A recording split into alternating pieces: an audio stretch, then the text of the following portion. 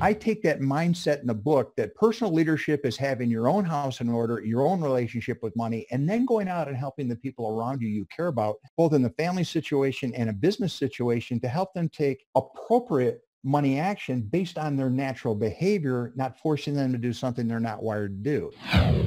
Welcome to the My Future Business Show, where we get you in front of your best audience and keep you there. Not only are we interviewing the biggest names in business to help you become even more successful, we're inviting you to book your spot on the show to help you grow your business. So at the end of the call, make sure you fill in the interview application form at myfuturebusiness.com/interviews. Hi, and welcome back to the My Future Business Show. My name's Rick Nusky, and I'd just like to take pause to thank you so very much for supporting the show. Knowing that it is making a difference for you is making all the difference. So on today's call, I'm with the wonderful Ted McLyman. Welcome to the show, Ted.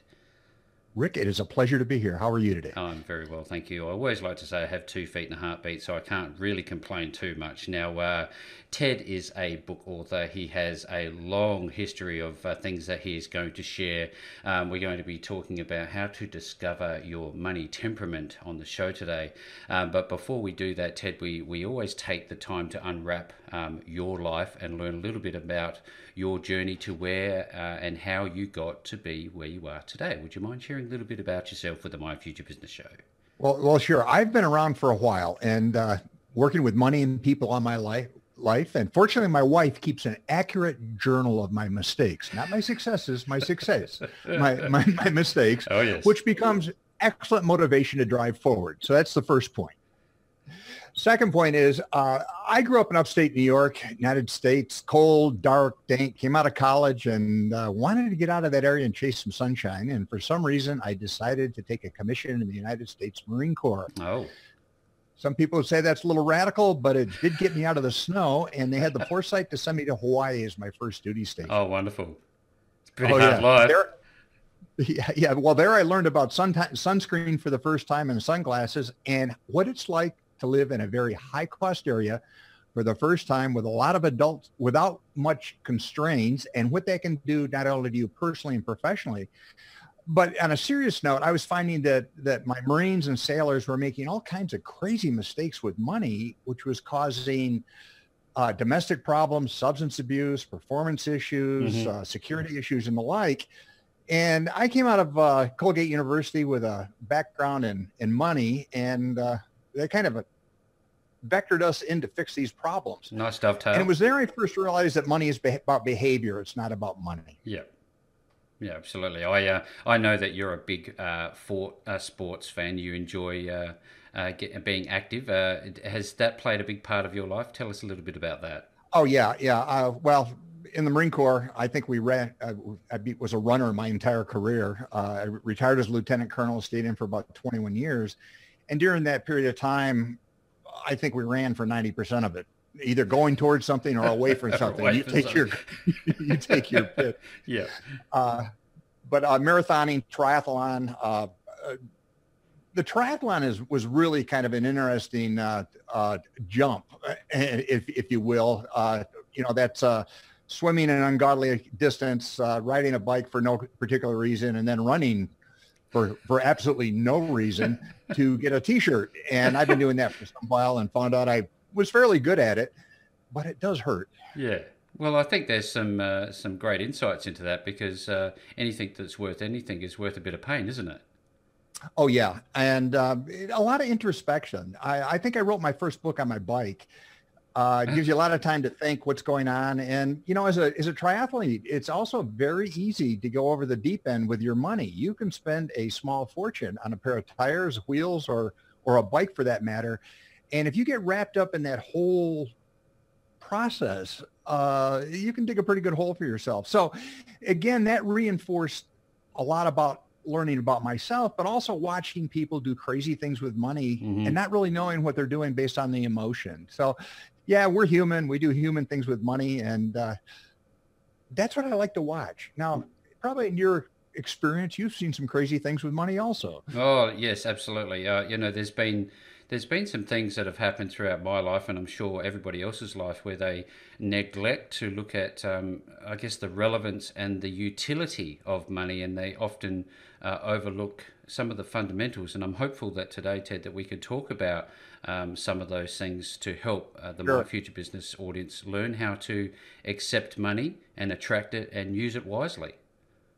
Yeah, I think for most of your listeners who are just naturally attuned to money, I believe, and a number of them are starting businesses, running businesses, or they're in management or executive positions. Mm-hmm.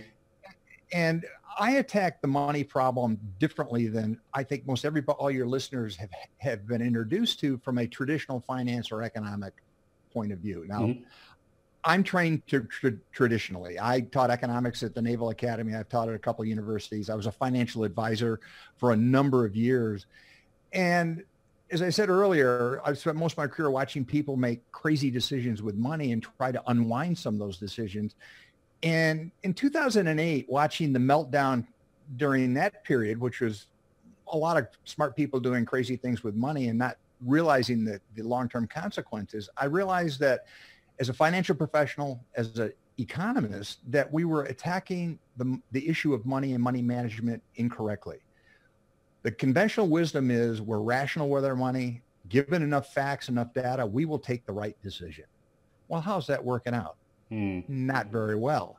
So I started looking at it from a behavior perspective, and through my research and working with hundreds of clients and business professionals over the years, I came to the realization that there are three things that drive our money that we need to be aware of, but nobody talks about. First is our biology. We're humans. And as humans, we're wired to do two things real well: stay alive and pass on the genes. Everything else is secondary. Yeah. We're driven by our primitive emotional mind, and that's the default. Dopamine drives us. Dopamine is the feel-good drug. That's the anticipation drug. That's the excitement of getting something new, trying a new enterprise, getting involved with new people. And dopamine is a wonderful neurotransmitter, but it can get us in trouble as we're chasing money and we get overconfident. So the first is our biology. I believe our brains are set up to keep it real simple. We've got a feeling brain and a thinking brain. Our feeling brain is the default. It's the dominant, where we spend most of our time. It's primitive, it's reactive, it's emotional, it's quick. Our thinking brain, on the other hand, is relatively new in genetic times.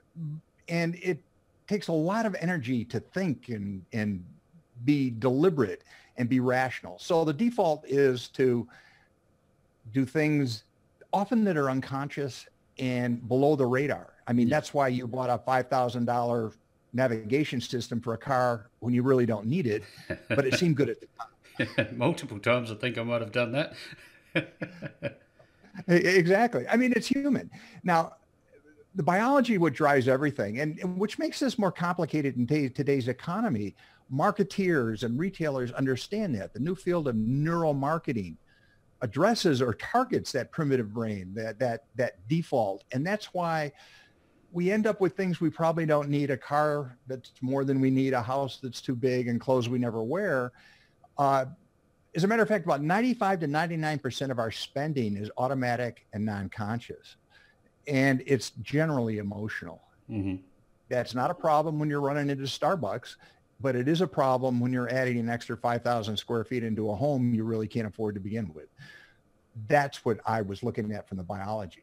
But that's not all. And from a money professional and working as an economist and a financial advisor, we never talk about that. We assume everybody, if I give you again enough information, you'll figure it out. We're fundamentally rational. It's just one more spreadsheet, one more set of data, and you'll get through it.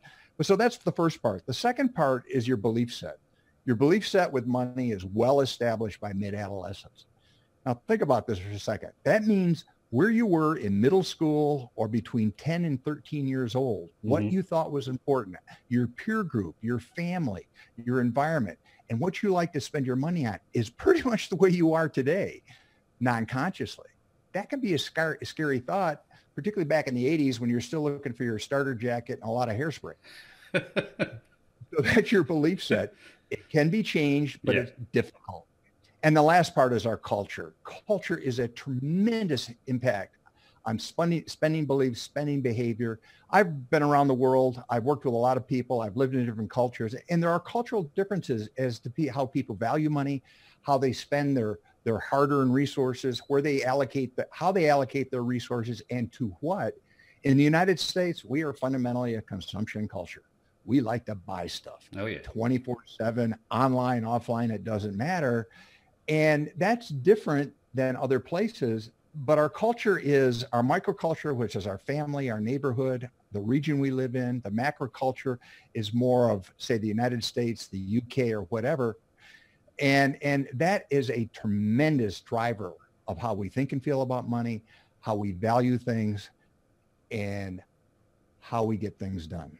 I sit here and I reflect on my family, my local, my immediate family, my parents, and their behaviour. I was fortunate because they had enough to, be comfortable and buy the nice things in life. And I have other friends who are not so fortunate, and they've always attracted less money because I guess in many respects, Ted, is because of the way they think about money. Can we unlearn these things? Because it sounds very difficult. Yeah, and that's the good news for all this. Now, we're not going to change our biology. We haven't got enough time. That takes eons, and Yeah. we're not going to get into that. So we are who we are. So it's first thing, accept that we're human, and we're always going to do human things with our money. That is the default. And we're all wired a little different. So the first thing I tell everybody is don't judge how people think and feel about money, accept it, but baseline who you naturally are. For example, are you a spender? Are you a saver? Are you risk adverse? Are you a risk taker? Are you a person that wants it all or good enough? So there are a number of biases or ways we think about money, and it helps define who you are. So the first part is, who are you with money? And if you're married, have children, partner, whatever, you're probably aware that they have a different, what I call temperament.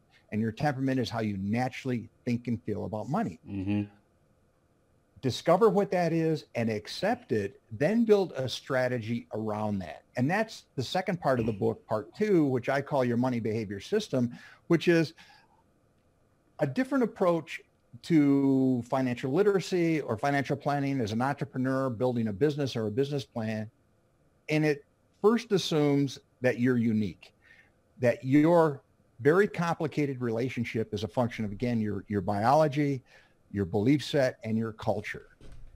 I think it's incredibly frustrating to try to change that. It's much more effective to accept it and then build a strategy around who you naturally are. Yeah. Let me use an example of Yep. fitness. Okay, there are a lot of ways to get fit. There are a lot of ways to lose weight. They all work, but they're all different, and they only work if they're wired or aligned with the individual. For example, I'm a triathlete. I do marathons. I do a lot of crazy endurance sports. I can lose weight.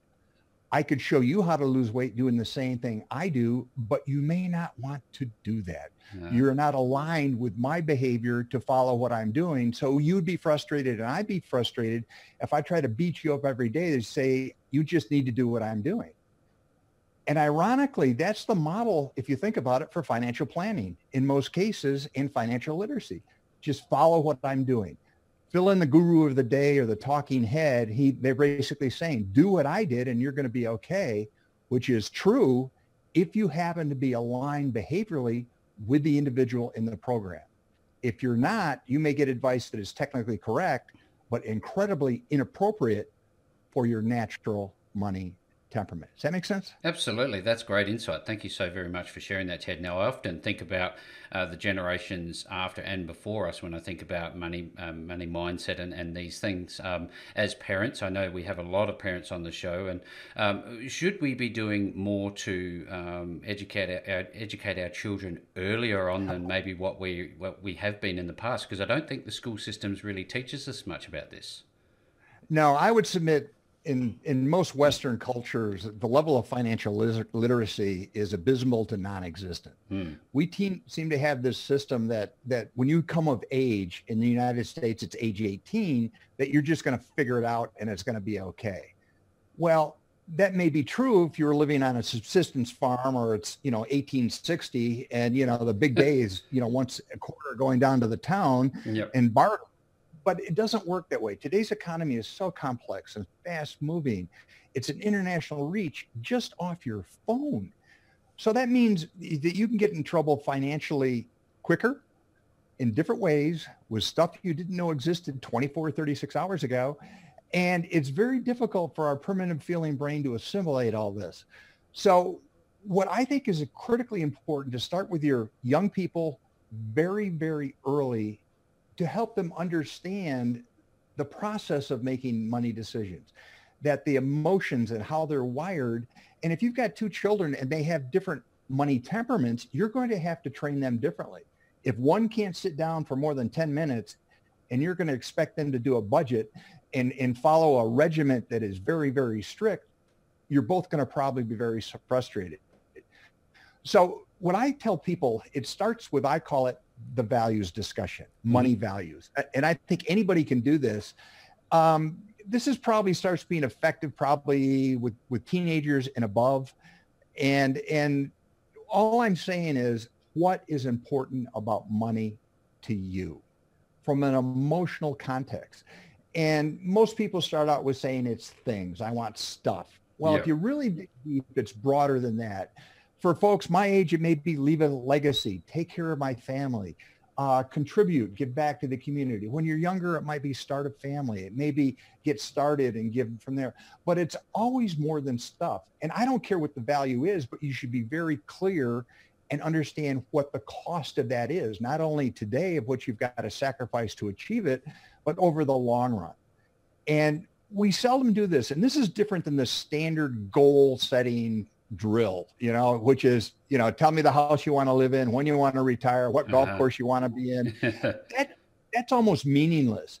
So I don't care if you want to have your name on a brass plaque in front of your favorite athletic team and it's down in the locker room and it's going to cost you $10,000 and that trips your trigger and that's your highest value in life with money. Okay, go for it. I don't have a problem with that, but there's a little give up. But here's the kicker. We may say that I have these high values of opening giving a legacy, being remembered, giving back to my university or whatever. Yeah. But show me your calendar and show me your checkbook and I'll tell you what your money values are. Yes. Where you spend your time and how you spend your money. And most of that is non-conscious. Those are your true money values. Now, I don't judge. I don't care if you spend most of your time buying clothes, eating out and playing golf, that's fine. I can show you how to do that very effectively and efficiently.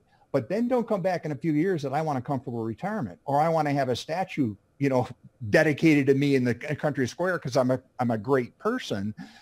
You made a decision. So the first is your money values. And that's a tough call for most people. And with partners and spouses and children, I don't know, very few people have ever had that discussion. Yes. So money values is the linchpin that gets it going. It's the benchmark that you have to go towards. Once you understand your values, then how do you naturally think and feel about money? Your money temperament. What's your feeling brain on money? What is your thinking brain on money? Again, do you like to spend money? Does spending money give you emotional satisfaction or does saving give you emotional satisfaction? I don't care what it is, but if you're naturally a spender and the valet at your favorite mall knows your name and the license plate on your car, that's fine. That means you need a strategy that accommodates that, not necessarily trying to change that behavior. Yeah. So if you're a spender, you take care of all your obligations up front and what's left over is yours. So benchmarking your temperament is incredibly important. But again, I'm not judging. I think where most financial planning fails and most programs fall short is, okay, now that I know you're spending money, I'm imposing my methodology, my values on you, and you've got to change your behavior to be just like me. Well, I've got a background in economics. I'm analytic. I've been a financial advisor. To expect you to act and behave like me is unrealistic. My job should be to help you discover how you react with money, how you interact with money, and then design a strategy that accommodates your natural money temperament as opposed to try to beat you into submission where you're going to be frustrated, I'm going to be frustrated. In most cases, it ends in failure. See, this is much deeper than the basic level that I often hear from financial planners, exactly what you've described. I know that money is a tool. I know that we talk about saving and compound interest and attracting wealth and knowing all of these wonderful things, but this is very tailored. This is a very different take on the I guess the relationship that we have with money as individuals. Yeah, I call this the front end to any traditional financial planning program. Hmm. I mean, I was a financial planner for years. I taught economics. I get it. And the key point is the traditional financial planning model is sound. It works.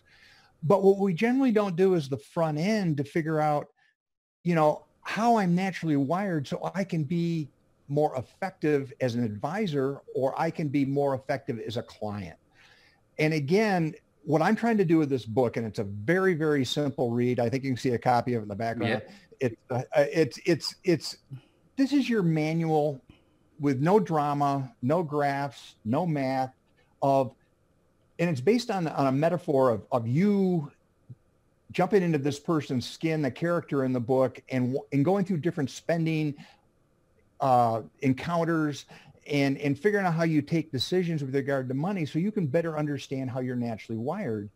Then once you understand who you are with money, your values, your temperament, I call it also money knowledge. Money knowledge is more than just technical knowledge. It's how do you process information? Hmm. Are you a visual learner, an auditory learner, tactile? Because that influences how you interact with people that are going to try to help you with money, but also the product.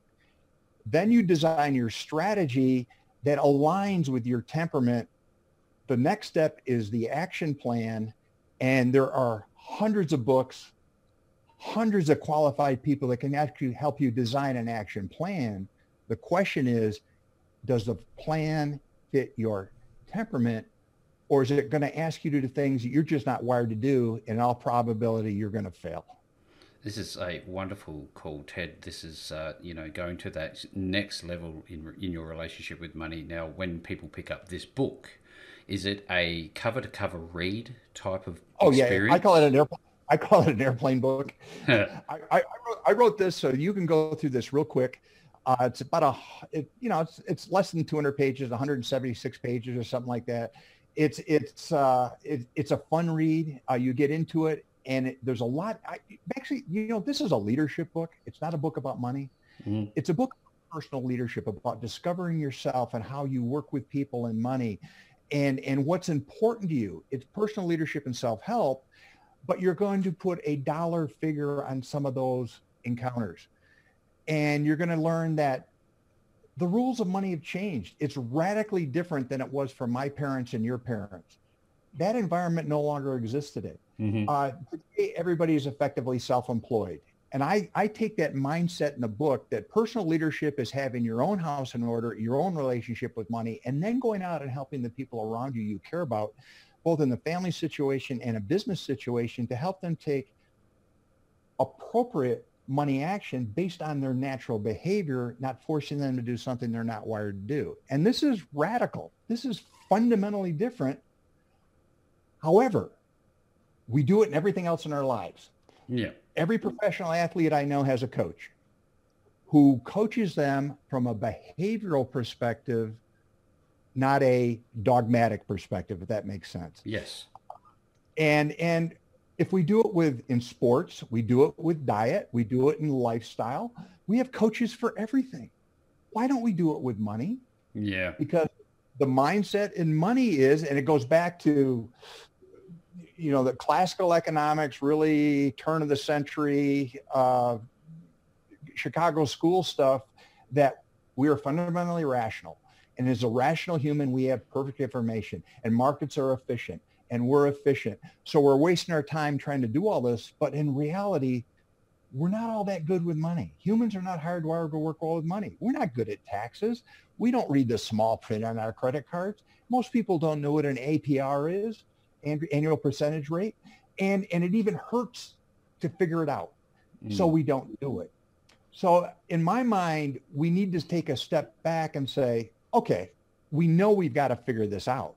You're going to be held accountable and responsible for this at one point. It's best to figure out early, not later. And then once you understand your relationship with money from a natural perspective, say, okay, that's cool. I'm a spender. I tend to have enjoyment out of spending things. I It's like okay to nice be things. like that. Yeah. So that's cool. So I need a strategy that means I pay all my bills first. I pay cash or use a debit card. I avoid places that are just conspiring against me on a daily basis to take my money. Yep. I take very simple steps, and it doesn't have to be hard. Let me give you two quick tips that'll probably save you everybody $1,000 in this recording. Please do. When you go to a supermarket, make a list. Amazing. Rocket science. Your grandmother taught you that, but nobody does it. Here's the other one that nobody thinks about. When you go into the supermarket, okay, how many people on this call have gotten a text message from home and said, stop by and pick up milk and bread? And you run into the supermarket and you buy all this stuff, you fill the cart, spend 100 and some odd bucks, get home, and find out you forgot the milk and bread. Guilty. We're doing it. But man, you got beer, you got chocolate, you got ice cream, you got chips, you got all this great stuff. Hey, I was hungry. Yeah, milk and bread, who cares? So you make a list. And here's something that's really cool. When you go in the supermarket, go left, don't go right. Think about that for a second. Left, don't go right. Almost every store in the United States in our Western culture is set up that the high value, high margin items are on the right-hand turn. You go right, if it's a supermarket, you're probably going to be heading towards the deli. You're probably going to be heading towards the flour area. Oh, yes. High margin, nice to have stuff, usually not healthy and relatively expensive. Then they're going to vec you around to the meat department because that's high margin stuff, and seafood. And the dairy and the eggs and the healthy stuff is way back on the left-hand side of the store in the back. All the staples are right at the back, aren't they? Exactly. So shop on the outside, go left to right, make a list. I just saved everybody in this call thousands of dollars. Wonderful. I often think about this in terms of marketing. If we might be able to talk a little bit about marketing and its influence on our, I guess, our mentality towards money. Can we talk a little bit about that? What do you think of current day marketing? Marketing is getting very, very complex, very sophisticated.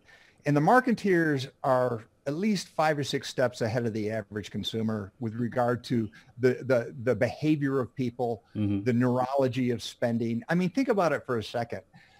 If you go to a place and it says Galleria, non-consciously, you're primed to spend more money. If it's got a valet, you're primed to spend more money. So they know this. They know that there are certain colors in the palette that are naturally calming. There's a reason you hear classical music in some stores with low lights and smells. There's a reason that every mall in America has a central food court with somebody making chocolate chip cookies or pretzels. Oh, yeah. It makes us feel good. It makes us spend money. So everything we're doing is organized in such a way that you're nudged to move to a certain direction, to take a certain action and a certain behavior to spend money. Case in point, I'm not a coffee snob and I don't go nuts over gourmet coffee. I had a meeting today, which was a very nice gourmet coffee shop. I paid $5 for a cup of coffee. I would never do that because I brew my own at home and I like it. It tastes better, whatever. But the point is, I was at this place. It looked good. They're doing the coffee grounds in the back. The people looked right. It smelled right. I had great internet connection. Not only did I pay $5 for a cup of coffee, when I came up to pay for it, they said, do you want to do a $1, $2, or $3 tip? Oh, yes. Even a $1 tip on a $5 cup of coffee. What is the percentage? And that's my non-conscious feeling brain going, man, I'm in the mood. The dopamine is flowing. I feel this is good. And it looks like everybody else is doing the same thing I do. So let's jump in. So what you have to do is put yourself in the mindset. Now, that's not a consequential purchase. I mean, if you're jumping into, the convenience store after you get gas and you walk off with, an overpriced soda and a dozen donuts, that's a behavior problem in a different area. But it's not a real big money issue. However, if your behavior is such that you always go to the upper end restaurant at lunch and you're always ordering off the high end menu, and you've got a certain mindset that you have to wear a certain style of clothing and drive a certain automobile, that's the type of behavior that is, again, non-conscious, that'll get you into trouble financially. And the marketeers know it. To give you a great example is buying a car. Okay, cars at one time, if everybody was rational and everybody was the economic man with regard to transportation, we would look at automobiles as a way to go from point A to point B most efficiently and effectively as possible at the lowest cost. Mm-hmm. We'd all drive 20-year-old Fiats. Now, you might die in it, but it wouldn't cost more, and it would get you going from point A to point B. Yep. Right. Okay. Well, that doesn't work that way. The average price of the car right now is about $37,000, and you can get a 72-month lease. Okay. That's more than people used to spend on a house. Mm-hmm. So we have to realize that the auto industry has figured out that we're human and that our primitive brain buys a car. It used to be you had to have your car break down. You had to drive to a dealership and go through that hassle of looking in whatever. Now you can do it online. And you can build your own car. Oh, yeah. And you can go back and build it again. And the dopamine is flowing, and the mirror neurons, and you're in that car. You can't smell it, but you can almost touch it. And you realize that this is your car. And at the end of it, it says, do you want to save your vehicle? Would you like somebody to contact you? Uh-huh. And you go through a couple of times, and you're already primed to buy that car before you even go into the lot. But let's show you how insidious dopamine is. I mean, you're drooling over things. You can see yourself in it. You're already in the mode. So you buy that automobile and you're proud. You're feeling good. You know, your feeling brain is pumped up on dopamine, and you go through your neighborhood, the same neighborhood that on the way to the dealership you drove through at 35 miles an hour. On the way back, you're driving at 15. Yeah. And you're making sure everybody in the neighborhood knows you have a new car. And the first weekend, you don't just wash it, you pamper it. By the end of the month, you just wash it. Then it gets a ding in the parking lot. And 6 months later is, oh, that old thing. And the marketers realize this. And in 18 months, they're pigging you to buy another car. Yeah, it's just an amazing cycle, isn't it? There is obviously a great deal to be taken away from your life's experience, your understanding of money, money management, money mindset. Now, importantly, when people get to your website, which I've had a look at, it's fantastic. What are they going to find there, and what is the process to get your book? Oh, the book is available at all major retailers. You can go to Amazon. If you just type in my last name or Money Temperament, it'll come up. Barnes & Noble, most major retailers. If you go through my book, you can go through my website, tedmclyman.com. That's TEDMCLYMAN.com. It'll give you a little bit more information on the book, and it'll give you some information on the process. And then you can, I have a free course on the book that you can take there, or you can, it'll vector you to Amazon where you can purchase. It's available as an ebook, a soft cover, and a hardcover book. I recommend the soft cover, and let me explain why. This book is written and designed in such a way that this becomes your own personal manual with money. I want you to write all over it. I want you to highlight it. I want you to dog-ear this thing. I want you to abuse it. And when you get into a consequential money situation, you take that book out, and just by taking it out and touching it is going to save your money, because that's the way your brain works. By looking at the book and looking at what you've done and what's important in there and going through the exercise, this is your roadmap to better spending, more consequential spending. I'm not going to say success. I'm going to say consequential spending, which that becomes the telltale for being successful. And if you're an entrepreneur, I can't tell you the entrepreneurs I've talked to that get wrapped up in the shiny and they're buying all the cool stuff before they've even got a business. Mm-hmm. We went through this in the dot-coms. We've got people that are making great incomes, but they're still, I mean, I know people, well, a quick story. I worked with a client a few years back, and I was talking to her about how much she saved. She said, I saved $12,000, $15,000 this year. I said, that's commendable, but you make 240. Okay, yes. Perspective. Yes. You know what I mean? Yeah. So we're wired to be happy. We're wired to be, we like pleasure. We don't like pain. We avoid it. And the reality is that life has gotten so complex and it's moving so fast. The rules of money have changed. What worked just a few years ago is not working today. You have to realize that longevity is a game changer. Again, I'm going to go back to, the 1860s, living on a subsistence farm. If you made it to your 40s, you had a heck of a run. Today, we plan for you to live to in your late 90s, 100 years old, and that's a different dynamic. The other thing you have to realize is that things are happening so fast, you can't possibly take in all that information. The COVID that we're going through right now is a great example. Most people didn't know where that part of China was 6 months ago, and today it's upturned their lives. We know all about it. Yeah, so you have to realize that in today's economy that you have to have the mindset of being self-employed, that you're in charge of your own destiny. You're the CEO of you, and it begins by understanding, number one, your money values, your money temperament, and how you process information, your money knowledge, and then a strategy that is dynamic and accommodates who you are. That gives you the flexibility and the leverage to move in the direction you have to very rapidly to change and accommodate what's going on in today's world, because it's moving at warp speed. These are some significant cognitive shifts. These are about learning and understanding self. These are about getting that coach, getting somebody to help you, getting your hands on this book, dog-earing that book, using the book, and actually implementing what you learn. And with all of that being said, I will be making links back to Ted and his wonderful works at tedmclyman.com below this post. No matter where you find it, you will find the links back to Ted. Ted, I have just had such a wonderful time spending some time with you on the My Future Business Show today. I've enjoyed it. Thank you for the opportunity. Thanks for joining us today. If you enjoyed the call, then make sure to subscribe, leave a comment, share us with your friends, and book your spot on the show at myfuturebusiness.com/interviews.